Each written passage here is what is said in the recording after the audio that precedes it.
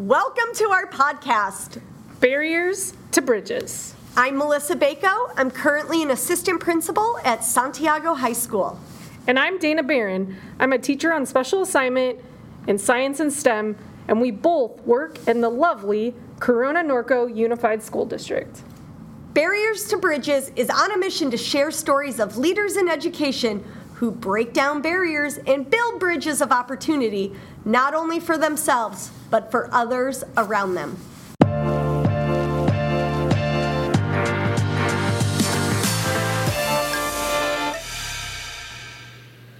Hi, welcome to our last episode for season 1 before we take a little restful break, summer break, and check out and rejuvenate our souls, which is what educators need to do every summer.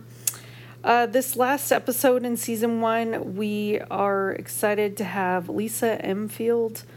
She is a resource para-educator in our district, a climate and culture site coach, and a community building restorative practice facilitator and expert. So she creates lessons for our Holt district. She shares with the Holt district very freely, and we just learned so much from her. And she talks a little bit about her upbringing and how she just didn't really feel connected to school, at least academically. And then later on, she does find some success outside of school and eventually finds her way to being a mom and then back to working and ultimately doing something she really feels passionate about and feels is very purposeful work. And that's the work she's doing right now around social emotional learning with students in our district. She also gave us a little tour of the room that they created at her campus.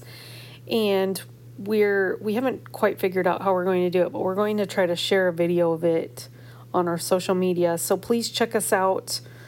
We're at barrierstobridgespot.simplecast.com, where you can find us on Instagram, Facebook, and Twitter.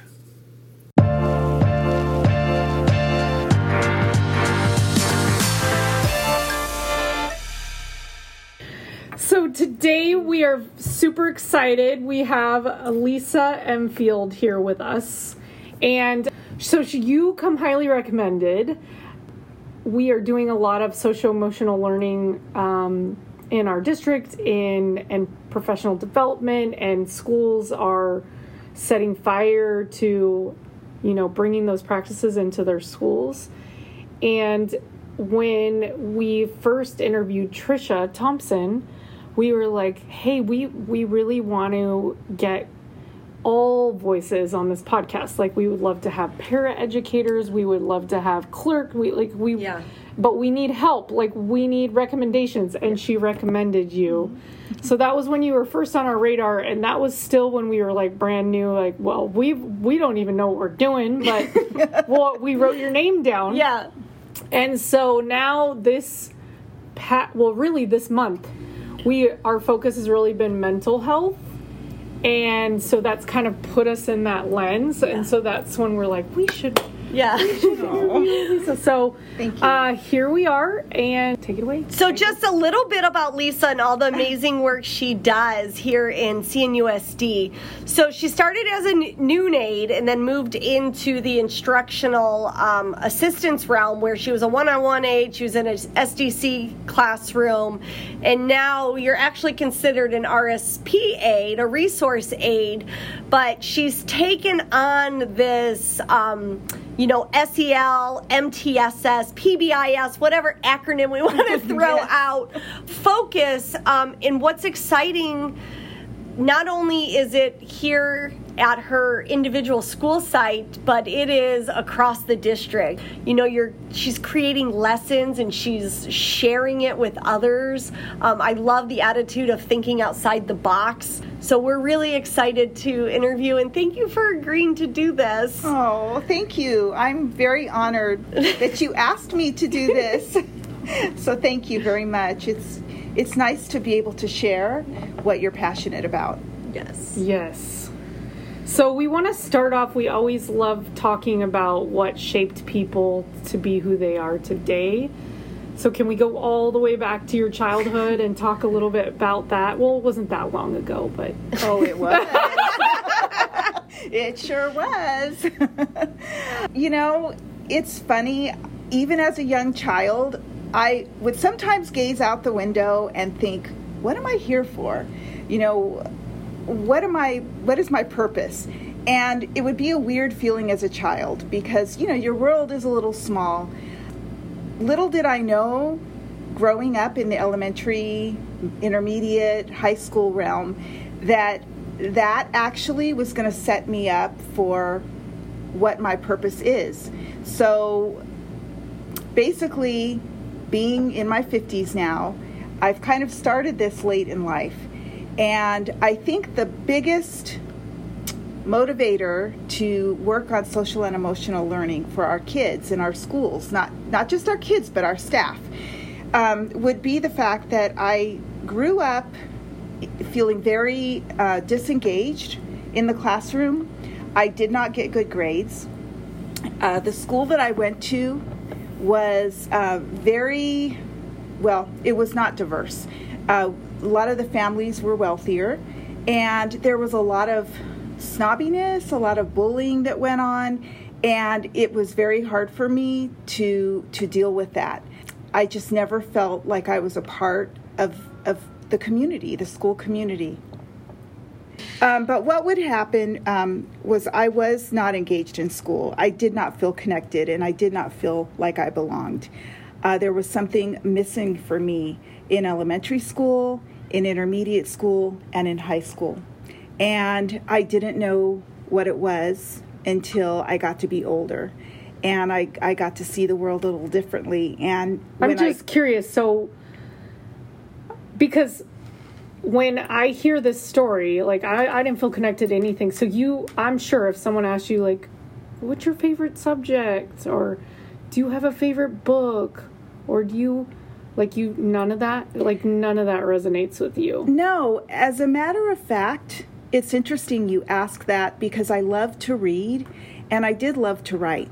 But because I was always expected to write something the way the teacher wanted it, I wasn't allowed to be creative, I turned myself off to it unless I was able to be creative. So shut down. Whether that, and of course this was, 50-some years ago. So, of course, education has changed a lot. Yes. But I would go into my room and I would read. And I just got disconnected sometimes, too, from my own family because I just had a hard time socially and emotionally feeling like I belonged. I just always kind of felt different. And there was a lot of, because we were not a diverse school, I think that the students were very sheltered. And so when we would have a little bit of diversity, there would be a lot of teasing that might go on. And I know that I myself was teased a lot for the way that I looked. And so when I would see other kids teased in that way, it wasn't just something that I could walk away from. I felt like I would literally take it into my heart and bring it home, and for days it would bother me. I even remember in first grade, a little boy was reading in front of the class, and the word was ladybug, and I remember this. The word was ladybug, but he said lawnmower, and the whole class laughed. And to this day, I still just feel that feeling of that poor kid. Why are these kids laughing at him? I feel like that stuff can happen, though, so I wonder... It just sounds like the educator didn't respond because I feel like kids still make kids are kids. Make mistakes, but you can't just you have to use that as a teaching moment, and you have to include that child. So I wonder if so it was just ignored. Well, I mean, yes, and if you remember, that's a wonderful way to bring up the fact that I think that's why I feel such a purpose to do this work because I have seen the value of community circles. I've seen the value of empathy coupled with resilience because, I would love to say that everyone's going to grow up and be kind. That would be the goal, right? But, in saying that, there also needs to be an element of resilience because when you grow up in a world where we can't guarantee that everybody's going to grow up to be kind, we have to be able to give kids the tools to be able to be resilient to that and to be able to deal with, people who may be unkind. So you're right. I know that here at my site, it's amazing because with the restorative practice, things that the tools that we have here, we use those tools to be able to make every single moment a teaching moment. And I know, for example, we had a student once that threw another student's backpack and it ripped. And the first thing I did was call them in and say, how are we going to solve this? We did our restorative circle, and it was decided that we would sew it together. We would sew that backpack up together. Yes. And we got that needle and thread, and we did that. And as we're doing that, those two kids who would sometimes argue quite a bit, we're being able to bond over that. I was going to say, they now built a relationship because of that. Yes. Instead of, you think about what would have happened if you disciplined that kid, suspended, whatever happens, but sent them away, didn't allow them to work it out in how did this make you feel, how did it make me feel, and really come up with, like you said, a solution. Yes. Like, it's so powerful. And let the kids come up with the solution. Yes. To not make it your solution, the adult's solution. And guiding them, to listen to their conscience. I don't think we do enough of that. Yeah. Because we all have one. And when you're able to question them in such a way to where they're examining their own conscience, it's powerful because it empowers them. I'm so curious how I have some learning to do with the littles, but so you're bringing up this kind of very raw moment that just happened with our son, and he's only 5. And the teacher talked to us, and she's like, he was poking a kid with a pencil today, and the other parents are very upset. I talked to them, and I think we're okay, but I just needed to let you know. And so my husband and I are like, we know our kid. He's I'm sure you definitely have bias when they're your own kid, but he is the kindest soul, and he was probably getting a little carried away, being a little too silly, and thought it was funny, and the other wasn't reading the social cues. But the other kid didn't think it was funny, right? But I wish there would have been some sort of restorative conversation between the two of them, because it was like handled between the adults.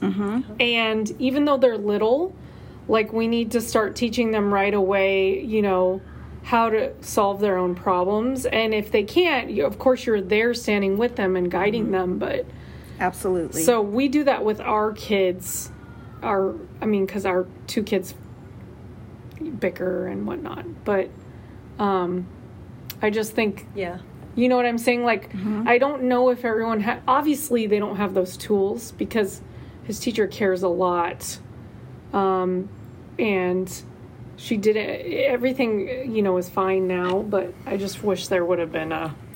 Well, and I think what is our most precious resource besides children?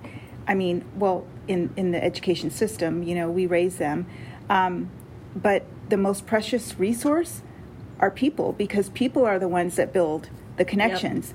And so, is it? I'm going to be really honest. Is it reasonable to ask a teacher who has a million things going on to stop in front of 30 students and carry on with that restorative practice that needs to be done to fidelity?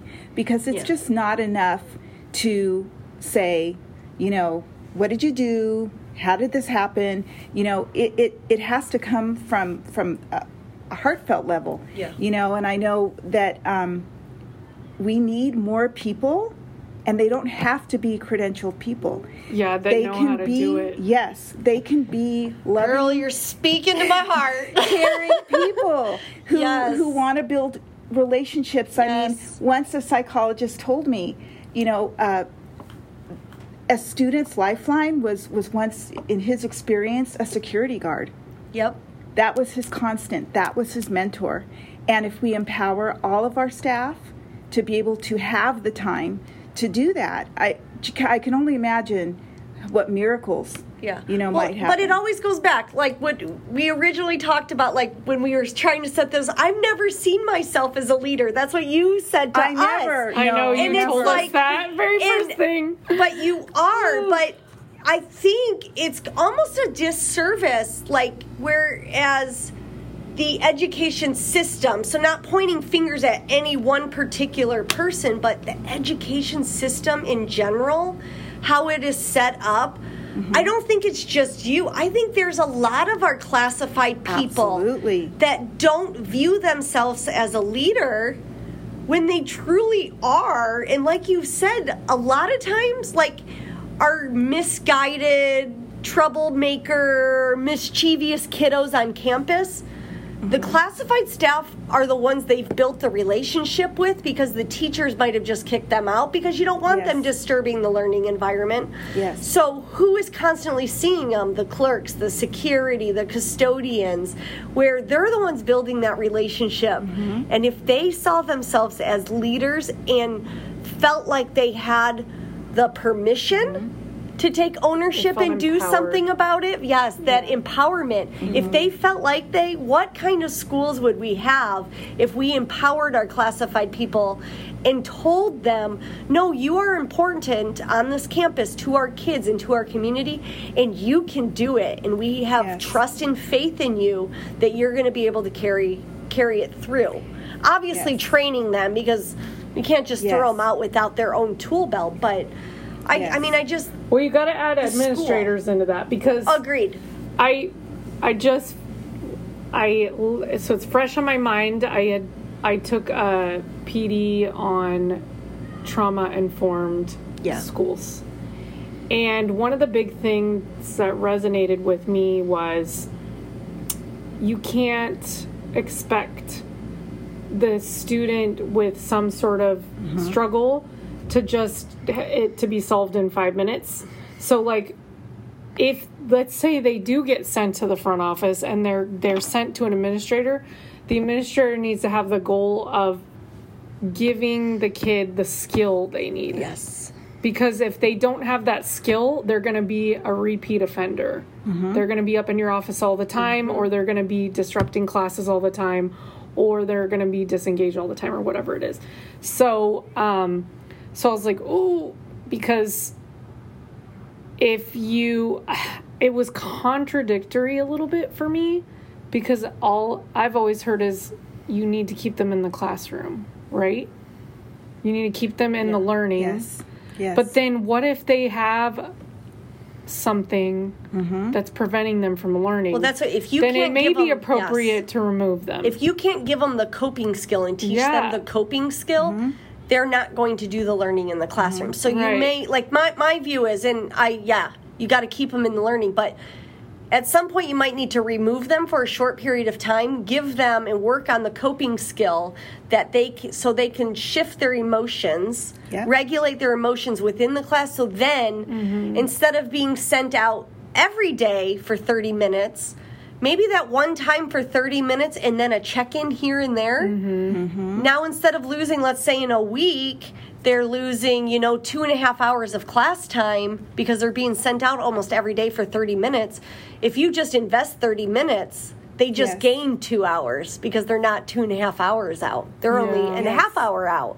So it's, although, yes, you want them engaged in the learning, like my view, you want them engaged in learning, sometimes you need to remove them. You got to teach them that skill so they can self-regulate Yes. in the classroom. They know what their triggers are, and then they know how to cope when they, that trigger. And I wonder how much, we would be able to prevent these issues if the connection was built beforehand. when That's a clap for her. you know, when somebody It's a takes, slow clap. That's a slow clap. I just know that when somebody cares about who I am as a person, Yeah. you have my heart. You know, I will want to please you. Yes. I will feel like you've invested in me as a human being, and even with my faults. And so I wonder if we were able to build that with each child as an individual, how much of the behavior issues, become preventative simply by that. And I know that it works because there have been kids on my radar, and I've gone, specifically to just check in, and they look at you shocked. What'd I do? Am I in trouble? Yes. And you're like, no, I'm just... It's like, you are worth my time today. Yes. I just want to come see how you're doing. And it has to be a constant, and it takes time. And that's where I think we're missing. Agreed. Because we're all rushing around, doing what's expected of the school system, the academic system. And I mean, I understand it. It's a hard sell sometimes for educators because they're overwhelmed. And I feel like when you said, I don't consider myself a leader because I just will always remember that I'm in the trenches. I am in the trenches with you. I am not going to judge you. If you feel that social and emotional is just too touchy-feely and I have a hard time with it, then I am going to accept you anyway, but I'm going to prove to you in a quiet way that it works. and I've had a couple teachers that has actually worked with. They see it. And one student with check in and check out. I don't know what you can do. I don't know what, this is just, not going to work. And this student completely, I mean, I've never in my life seen a student change.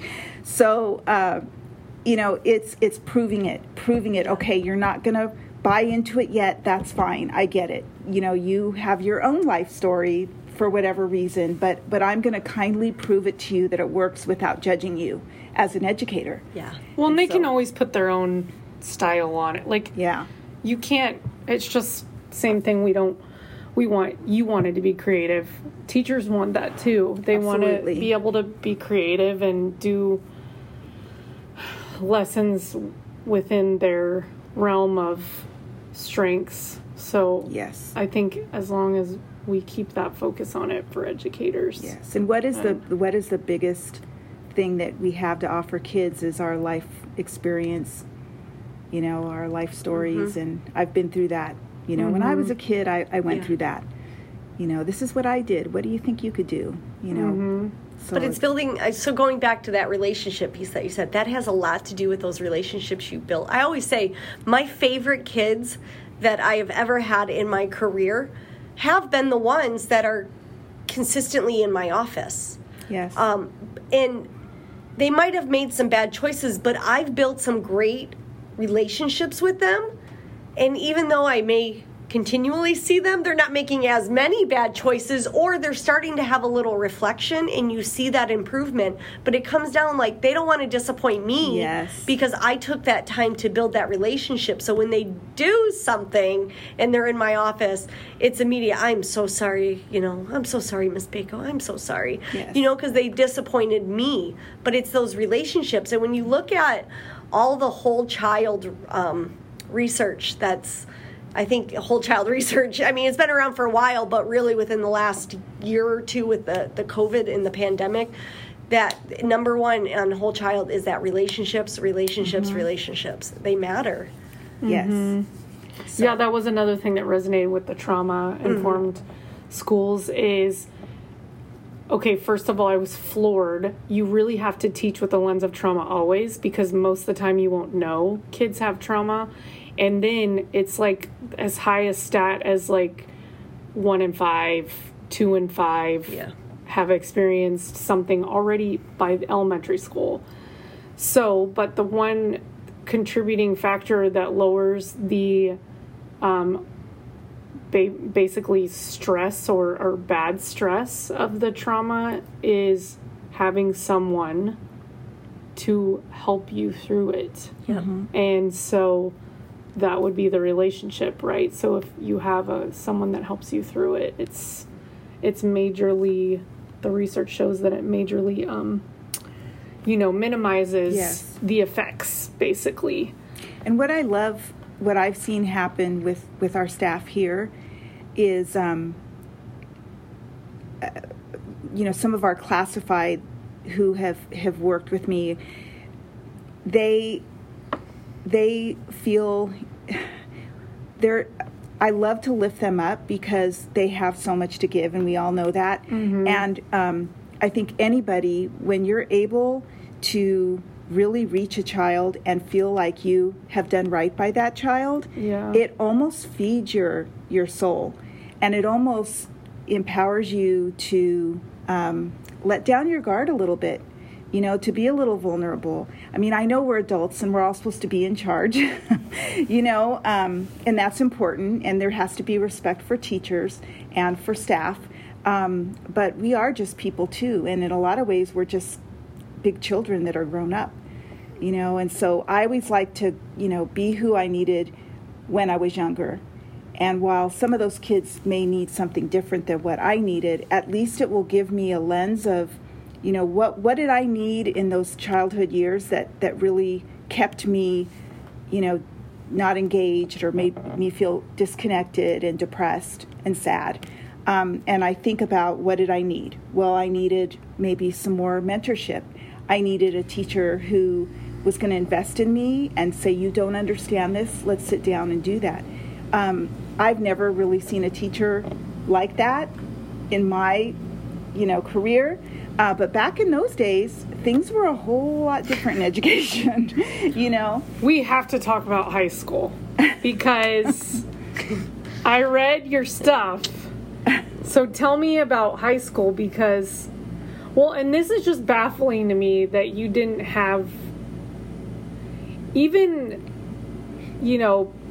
kids that I've talked to that, hated school, they usually had at least one, you know what I mean? Like one teacher that was like, I kind of resonated with that. So how did high school go, and then what got you? I had one history teacher who, in front of the entire class, told me I had too much makeup on one day. And it was devastating. And I know, that sounds dramatic, but when you're in high school and you don't feel confident about who you are and you're trying to fit in, that just crushed my heart. I had another teacher who was a football coach, and he would literally sit on a desk and talk to the guys in the classroom about football, and it was math, and math was my worst subject. I can honestly say I did not have a teacher that I felt could have inspired me to get those good grades.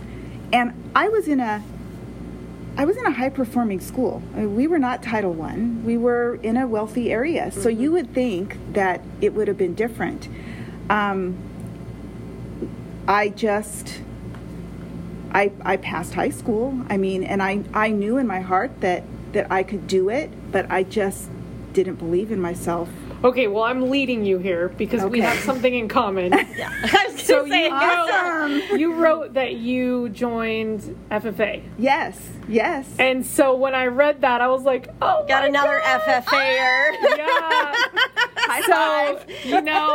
We be tight in the agriculture world. Oh, I love it. And I saw that you raised steers. And Baco just about fell out of her seat when she heard that I raised animals for market, because that is, that's hard. Oh, yeah. For people to wrap their heads around, especially in an area where agriculture is not near us. So a lot of communities, like if you just go back east, really, it's everywhere. But in our area, it's not. If you drive out to Imperial Valley, there's fields everywhere, and if you drive up to Central California, there's fields everywhere. And we have some here. We definitely, like, if you go out and Corona used to be the citrus capital here, but but it's not as apparent here anymore. It's unusual. What school did you go to for that? I went to Norco High. Okay, because I was at Orange,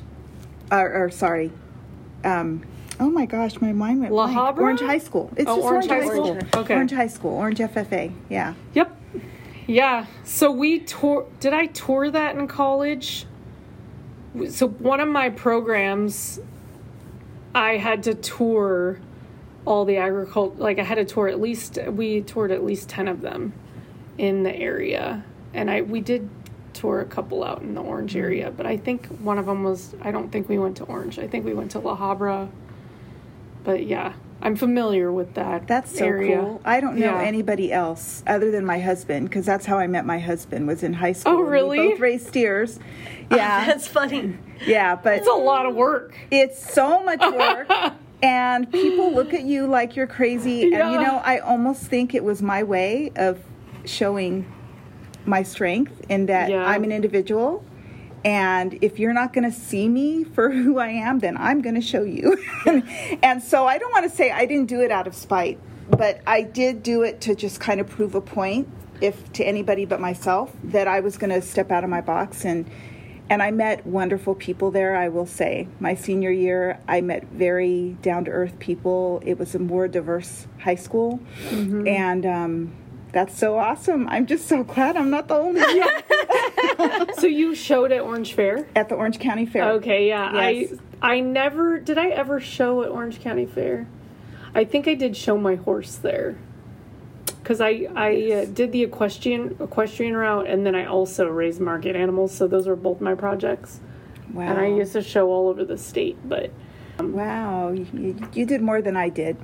Oh, well, you don't know any different when you're doing it, but, and we just had I just had a really active group of friends, like we all did it, so I didn't know any different. So I guess I can say after talking to you that perhaps my whole high school was not, so terrible. I mean, you're right. You're separating the two, though. You're separating the academic from, you were really a part of a robust leadership program.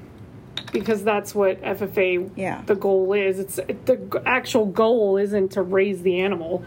The goal is to gain confidence and entrepreneurial skills and social skills and, responsibility. Yes. So it sounds like... Interesting. I learn something new about myself every day. We'll send our bill in the mail. Yeah, seriously. All these conversations are free therapy. I know. Sure. I'll pay you once a week to figure me out. That will... I need somebody to do that. Oh, we're... But yeah, when I saw that, that you said that, I was like, oh my gosh, it's a kindred spirit. I know, when I read FFA, I was like, oh my God. Yeah, Baco was just that, blew her mind. Although Michigan's got a lot of ag in it. My dad lives there. I know in my school, and I think I lived a sheltered life where I grew up in my area. We didn't really do much outside other than, I had softball and stuff, and we went all over the country with that, but we didn't have, FFA and stuff in my little sheltered bubble. So I didn't really... Yeah, they're not at every school. It wasn't until I moved out to California. Norco only has an ag program at Norco High. Oh, that's interesting. Yeah, it wasn't until I moved out to California. I was like, what the heck is this? It's active in Michigan, though, too, every state. I know, but I literally grew up in a sheltered world. I have to ask you, did they call you Aggies at Norco? Because that was what they used to call us. Not really. Yeah. I think, Norco, I don't think it was as different as probably it would have been at Orange. You're at Norco, it's changed. The culture's definitely changed, but in some ways it hasn't. Mm-hmm. It wasn't, even if you weren't in FFA, it was common for people to be Aggies, if you will, even if you weren't in FFA. Does that make sense? Yes, it makes sense. Whereas, a lot of schools, if you're an Aggie, you're only an FFA, and you're classified as that, right? Mm-hmm. As your you have your stereotypical groups that kids have in their minds or whatever. Yes. I wouldn't say it was like that as much for me at Norco because it's just there were, I don't know, more of us or... Well, and I think families I didn't feel that way. Do families have more land there? Yeah, families have land. Even families that weren't into agriculture, Mm-hmm. It was just more common. It's common for people to have chickens. It's common, it's just more common thing in that community. But Wow. That's so cool. yeah. I know. I love to talk about it. So I had to bring it up. Those blue corduroy jackets. Yes. I still have mine hanging in a closet with all the pins on it. So now fast forward to, so you did graduate. Oh, from yeah, high school. yes. That was a fight because I didn't want to graduate. I was at Villa Park High School, and I didn't want to graduate from Villa Park High School because I didn't like that high school. But I took my agriculture classes at Orange High, so I felt like I belonged at Orange High. So I wanted to graduate from Orange High. But I did end up graduating from Villa Park because that's what my parents wanted me to do. So it really didn't matter as long as I graduated. You were taking academic classes at one high school, but you were as part of a program. Yes. Okay. Yes. And so then you graduated and you had plans to what? I wanted to go to nursing school. Well, I worked at a preschool for a little while and did summer camp, and I really loved it, but I decided to go to nursing school, and that was the first time in my life, my pre-nursing, I got straight A's. And it just proved to me that, when you have a purpose, when you feel engaged, and we were a close-knit group at Santa Ana College at the time, we all supported each other. Mm-hmm. I just realized, how important it is to, really discover what it is that inspires you.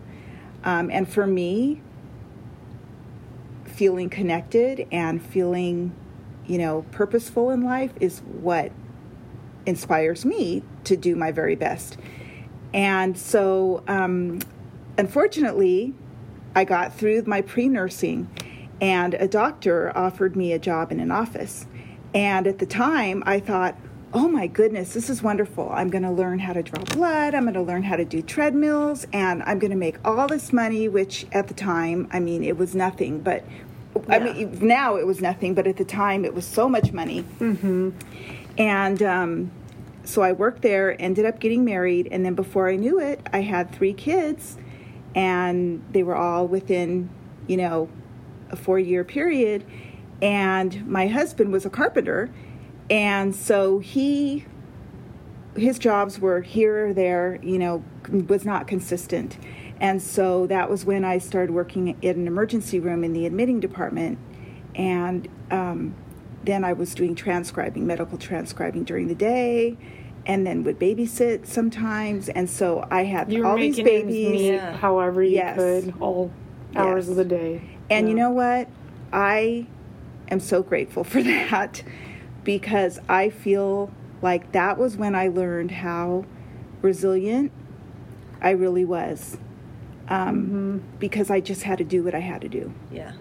And sounds like your purpose at that time was your family. It was absolutely my family, but I also did feel, I've always felt regret for not finishing college, always. And I've reconciled that now, because where I'm at and the path of life that has brought me to why this is so important to me now, it's almost as if my life would have changed if I had gone to college, and I wouldn't be doing what I'm doing now. And what I'm doing now, fulfills what I feel is my purpose. So I try not to be too hard on myself about that. Yeah. It's hard because they always say there's a reason why this is happening, and at the time you might not like the reason, or you don't know the reason why. Yes. But looking back. Well, and I've had people actually tell me in the last couple years, you really missed the boat. You really should have gone back to school, and you could be doing so much more now with the talents that you have. Why do we do that? Why do we should on ourselves? I know. How many episodes now? Yeah. We should on ourselves. Yeah. You should have done this. Should have done this. Should have done that. Yeah. Yep. And the thing is, had I done that, I wouldn't have experienced everything I experienced to get me to this point. Yeah. I wouldn't be able to sit in a circle with 30 kids and know that, when I pass this brick around and I ask these kids to hold this brick in a circle, pass it around, imagine holding that brick, for 2 weeks, 3 weeks in your backpack. Add another brick. It's like anger. If you're holding on to anger, this is what it feels like. Your body would feel tired. Your body would feel frustrated. And then they're able to share those descriptions of what they think it would feel like, and equating the heavy brick to anger. I mean, those are just the things that I think I'm not sure if I would have been able to construct those circle lessons if I was caught up in, I don't know how to explain it. No, I hear what you're saying. In the brain stuff. Yeah. Well, the brain stuff. I look at it as what I hear you saying, or this is what I'm equating into my head, is if you didn't have all those obstacles to overcome, and if you didn't face adversity, you wouldn't be able to serve the students the way that you do now, because you would have had a happy-go-lucky life. Yes. And which is not bad, but you wouldn't be able to serve in this job right now, the capacity that you're serving in now. And I want to also say that, I can't compare my life, the obstacles, to some of the obstacles that our kids are facing. Yeah. My life was really a piece of cake compared to some of the things that we're seeing now with our families. Mm-hmm. But I think I just try to keep myself grounded and remember that these parents are just people. These kids are people. Mm-hmm. We're all just people. We all need grace. We all need somebody to invest in us. And I just love people. And that's why this pandemic has been so difficult for me, because I just miss that so much. And I miss seeing my kids' faces. Mm-hmm. I miss the relationships with the parents. Mm-hmm. Because a lot of, aides or educators that I know, it's like, oh, I got to talk to this, parent. Sometimes they're really tough, but it's because they're scared, and they're afraid of being judged. And sometimes just giving them a hug and saying, you know what, just take a deep breath. You're going to be okay. It just goes a long way with them. But a lot of it's mindset, too. Like, I got to talk to that parent instead of I get to talk to that parent. Yes. Shifting that mindset, too, that although the conversation might be tough to start, it goes back to, I think, kind of the theme of the relationships theme, that if you build that relationship with the parent, that I got to talk, I have to. I get to. Really changing the mindset. Yes. To and build that relationship. And I feel bad. I don't want anybody to think that I'm, being negative about people's mindsets, because I'm not. I'm not being negative about it at all. I want to do whatever I can do to support other educators, and whether it be paraeducators or teachers. I just want them to know that they're so important, and that their contribution to all of these kids' lives, no matter what that might be, I value it. Personally, I value them as just people, and I don't know, in a non-judgmental way, I don't know. Yeah, I'm thinking about, you kind of have a lot of the same philosophies as Shelley Yarbrough. Like, that people aren't black and white.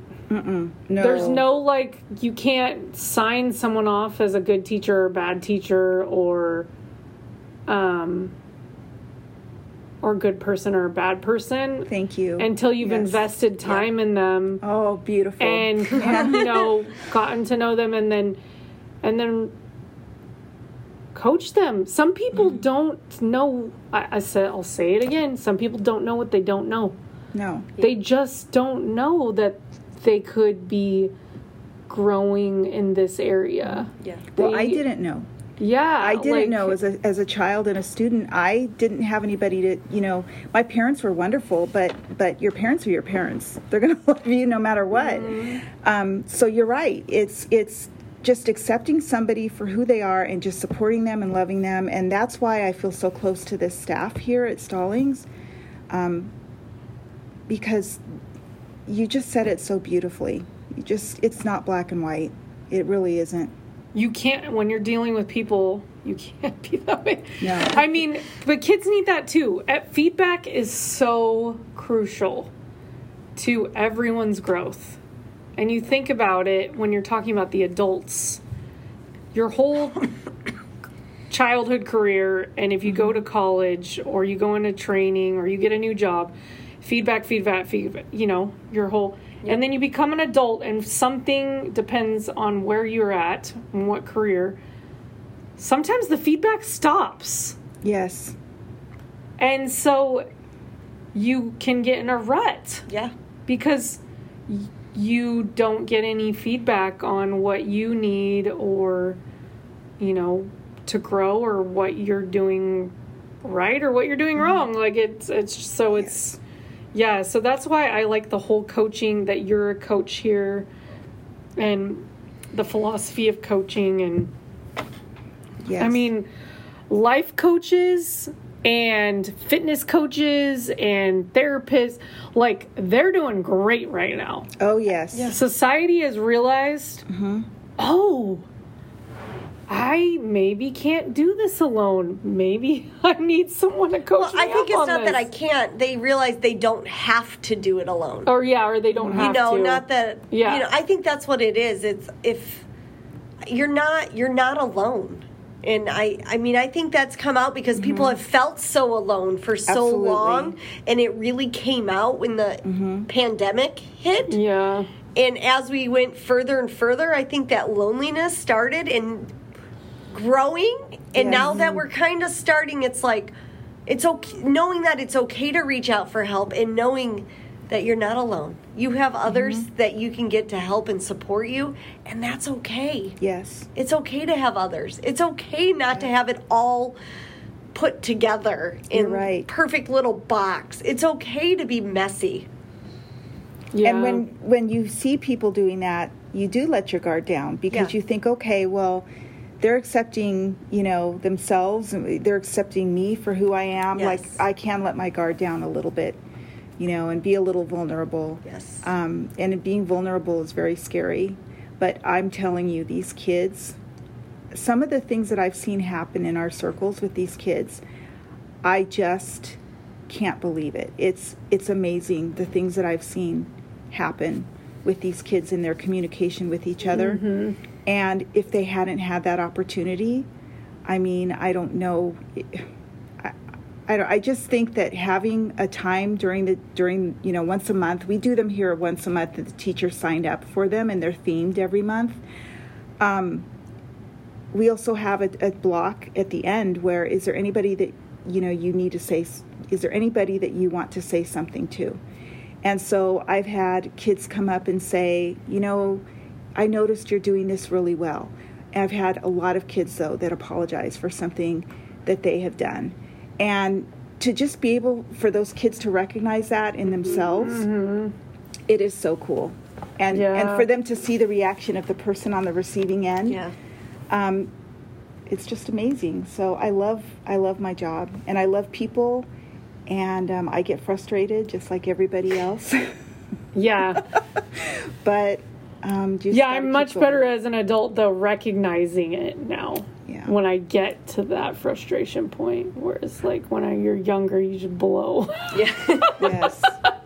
I don't know. I'm working on. I just think the last year has really not been good for me. Yeah. But as you can see, I miss this room. I miss seeing these kids' faces. I miss connecting with my staff, with the people I work with, and I miss it. And so it's been hard for me to deal with, and so I just take one day at a time, and I'm back to work now.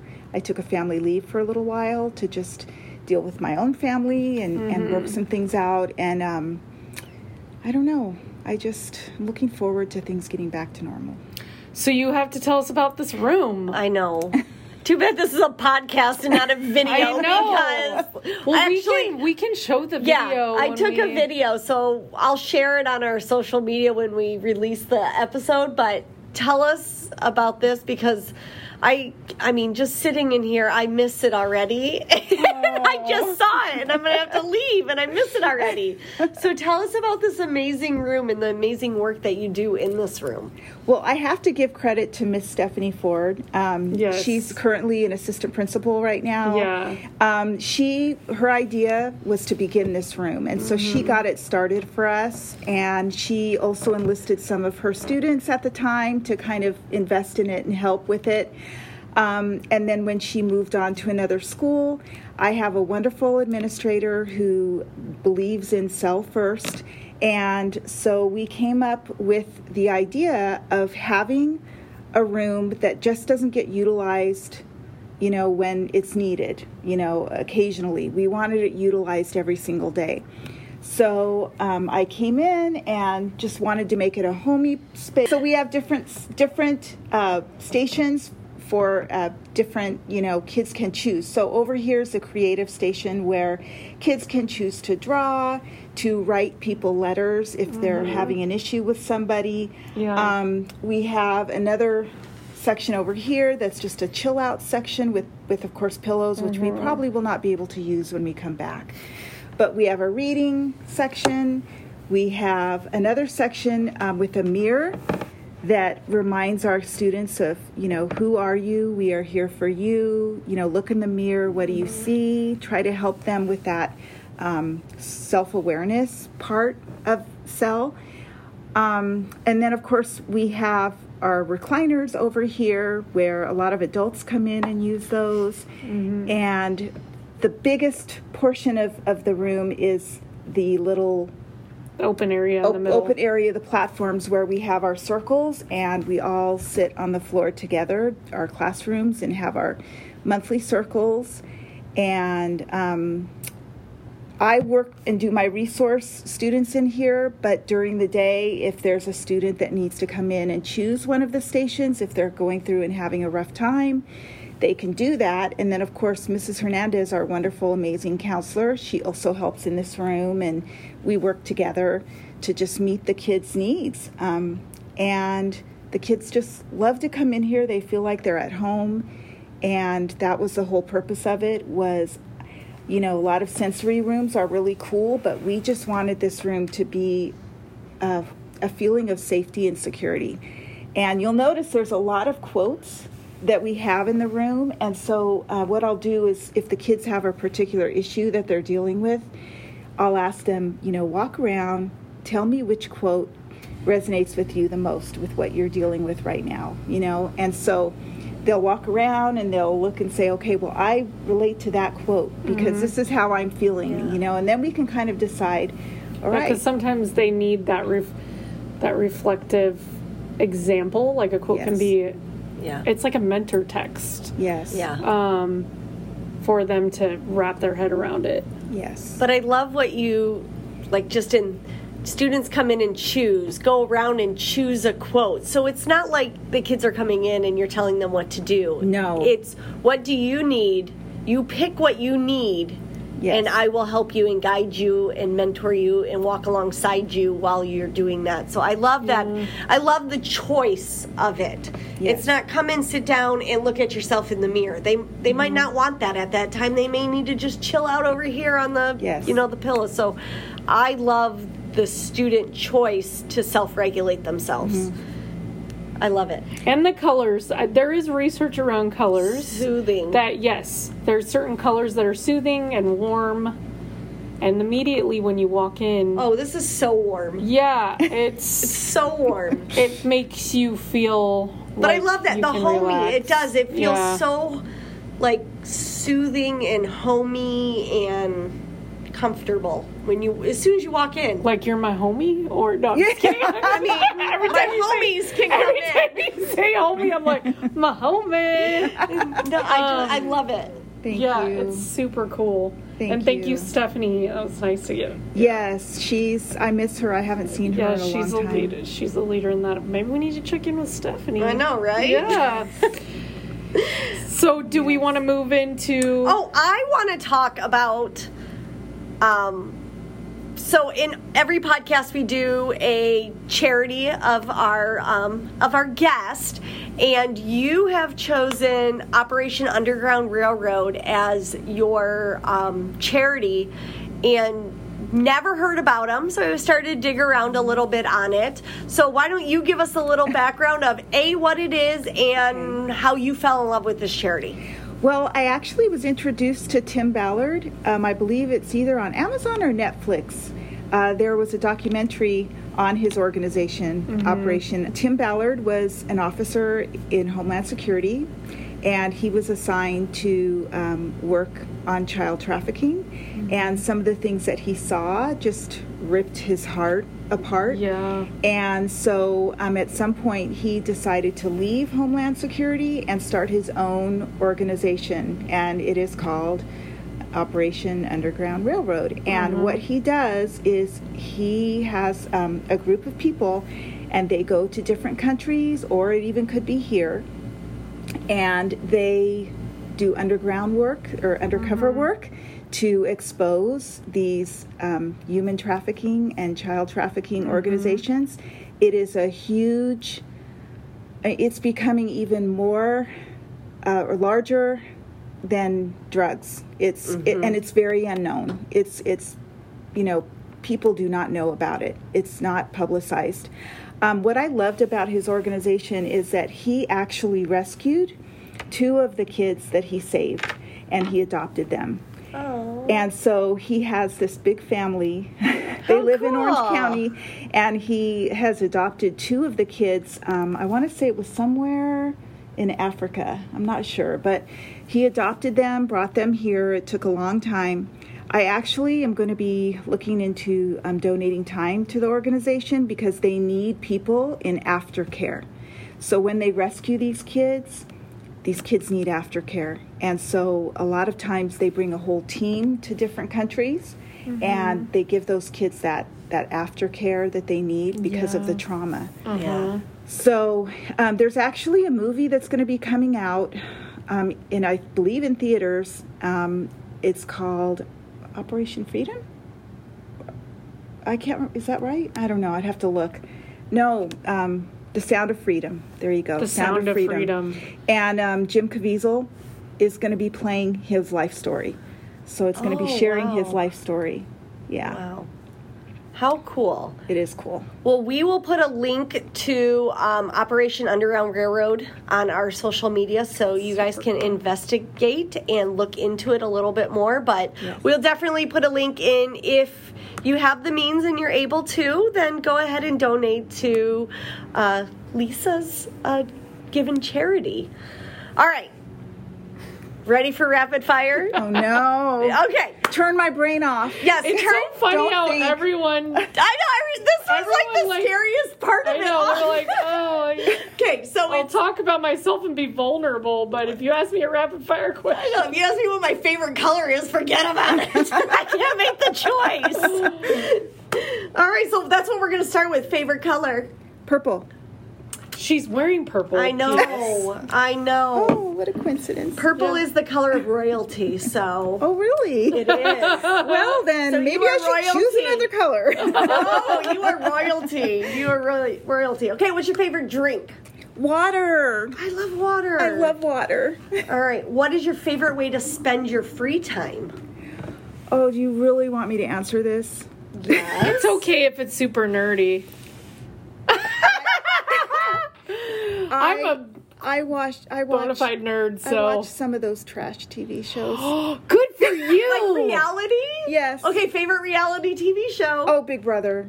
Oh, I love Big Brother. Big Brother. But it's only on once a year, I know, so that in stinks. the summer, and it's hard because I'm traveling in the summer. Oh, not good. And they do it 10 times a week, it feels like. I think it's 3 times. Yes. But We come home and we binge watch it. Oh, yes. So it's the best. I literally, on my social medias, I will, because I follow all the Big Brother stuff, I take it all off. Because I don't want them to squeal. I know. So we literally come home and we binge watch Big Brother until we catch up. So it's funny. great family bonding. My girls are both adults, and we bond over that show every summer. Yes. I love it. I love it too. Oh, okay. Are you an early bird or a night owl? Oh, early bird for sure. Yes. What time do you go to sleep? Oh, I go to sleep at 7:30, 8 o'clock. Oh, see, you're like my jam. I'm a early bird too. Are you a cat or a dog person? Oh, dog. I have 4. Yes. Okay, and since you're an FFA-er, an Aggie, since you're an Aggie, what's your favorite animal? Oh gosh, I just can't pick one. I love them all. That's such That's a why you it's so answer. ironic. That's so why it's so ironic that I would raise market animals, but So you would love a snake? no. Okay. Okay, let's do this. No, one but then. if it was dying, I'd feel So sorry. like for it. mammals? do this. So can we narrow it down to let's do mammals? this. Dolphins. If you could dolphins, okay, but if Okay. you could be any animal, what would you want to be? Oh, I would be a puppy because they're happy all the time. That's so Pollyanna-ish. I struggle with puppies because I want to take them all home. Yes, me too. I just want them. Yes. Have you guys seen the movie Boss Baby? Yes. No. Is that Okay, good? so my boys love it because it's about brothers and their brothers. But what's hilarious is, even if you haven't seen the movie, is the villain is creating a puppy formula to make all dogs puppies and stay puppies. Oh. And that's Because the premise is because the like premise- babies more than puppies. Yes. So he wants people to like puppies more than babies. And it's so hilarious because it's kind of true. It is kind of true. That's the funny part. Is love puppies. my daughter loved that movie. She still talks about it, but she only liked it because she'd be like, "No, Mom, I'm the boss baby." I'm like, I think you're missing the whole point of the movie. Yes. It's not that you're a boss. I love kids' perspectives. All right. So if you could spend one whole day talking about anything in the world, what would you talk about? You know what? I love my job so much. I was going to say it had to be in something like SEL realm. So this is But nobody wants to talk about it in my house. But I was going to say, this is why people that aren't in education hate going to social events with people in education. That's all we want to people talk in about. education, they go to hang out and de-stress and they'll be over Yes. talking over beers, and all they want to do is talk about their job. Do you know what happened to me the other day? This child. Or, okay, if you want to talk to me about history, so for example, the assassination of Lincoln and talk about all the different aspects of that, I would. You'll relate it to I will education. relate to that. I love the whole, looking at at things that happen in history from a different view. I can get deep into that too. But that makes for a very boring person unless you like that sort of stuff. But it's okay. I am who I am. Hey, you also watch reality shows. So Yeah, that's true. I know. That's true. I know. Yeah. Okay, in this not really silly one, but if you could have one piece of advice for up and coming leaders in education, what is your piece of advice you would give them? Oh. I feel like she already gave us her quote. I know. The be who you needed when you were younger. But I guess I could also say my favorite Lincoln quote, whatever you are, be a good one. Oh, Whether yeah. you're working as, a principal in charge of a school, or you're cleaning the school, or you're, an aide, whatever you are, just look into yourself and be a good one for you, because you get the rewards of doing the right thing. So I guess always remember that, whatever you are, be a good one. I agree. It's way easier to be good at something than bad at something. This is why I tell kids, it's way easier to get A's, B's, and C's than it is to get F's. Man, you're gotta work killing hard. yourself. Yeah. It's trust me, life is way easier if you want to be good. Yeah. Because the weight... A good person. Yeah, the weight of not doing what you know you should do, that weight is heavy and it just bogs you down. Yes. And when you realize that, and kids start to realize that, I've seen the light bulb go off, and it's, whoa, I'm so proud of myself. This is easier than I thought. Yeah. Well, this has been like another free therapy session. I know, I love it. So, thank you for spending your time with us. Thank you. I feel so blessed to have met you both. You guys made me happy today.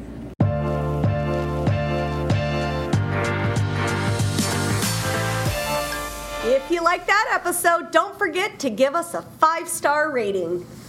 We will do a happy dance every time that happens. Find new episodes every 2 weeks on Apple Podcasts, Google Podcasts, Spotify, or wherever you get your podcasts. We want to interact with our listeners. Engage with us on our website, barrierstobridgespod.simplecast.com, where you can also find our social media platforms, Twitter, Instagram, and Facebook, or email us at barrierstobridgespod@gmail.com. Have a fabulous day overcoming barriers and building those bridges. This episode was co-produced by Melissa Bako and Dana Barron. My mom, Dana Barron, did all of the editing. Thank you for listening.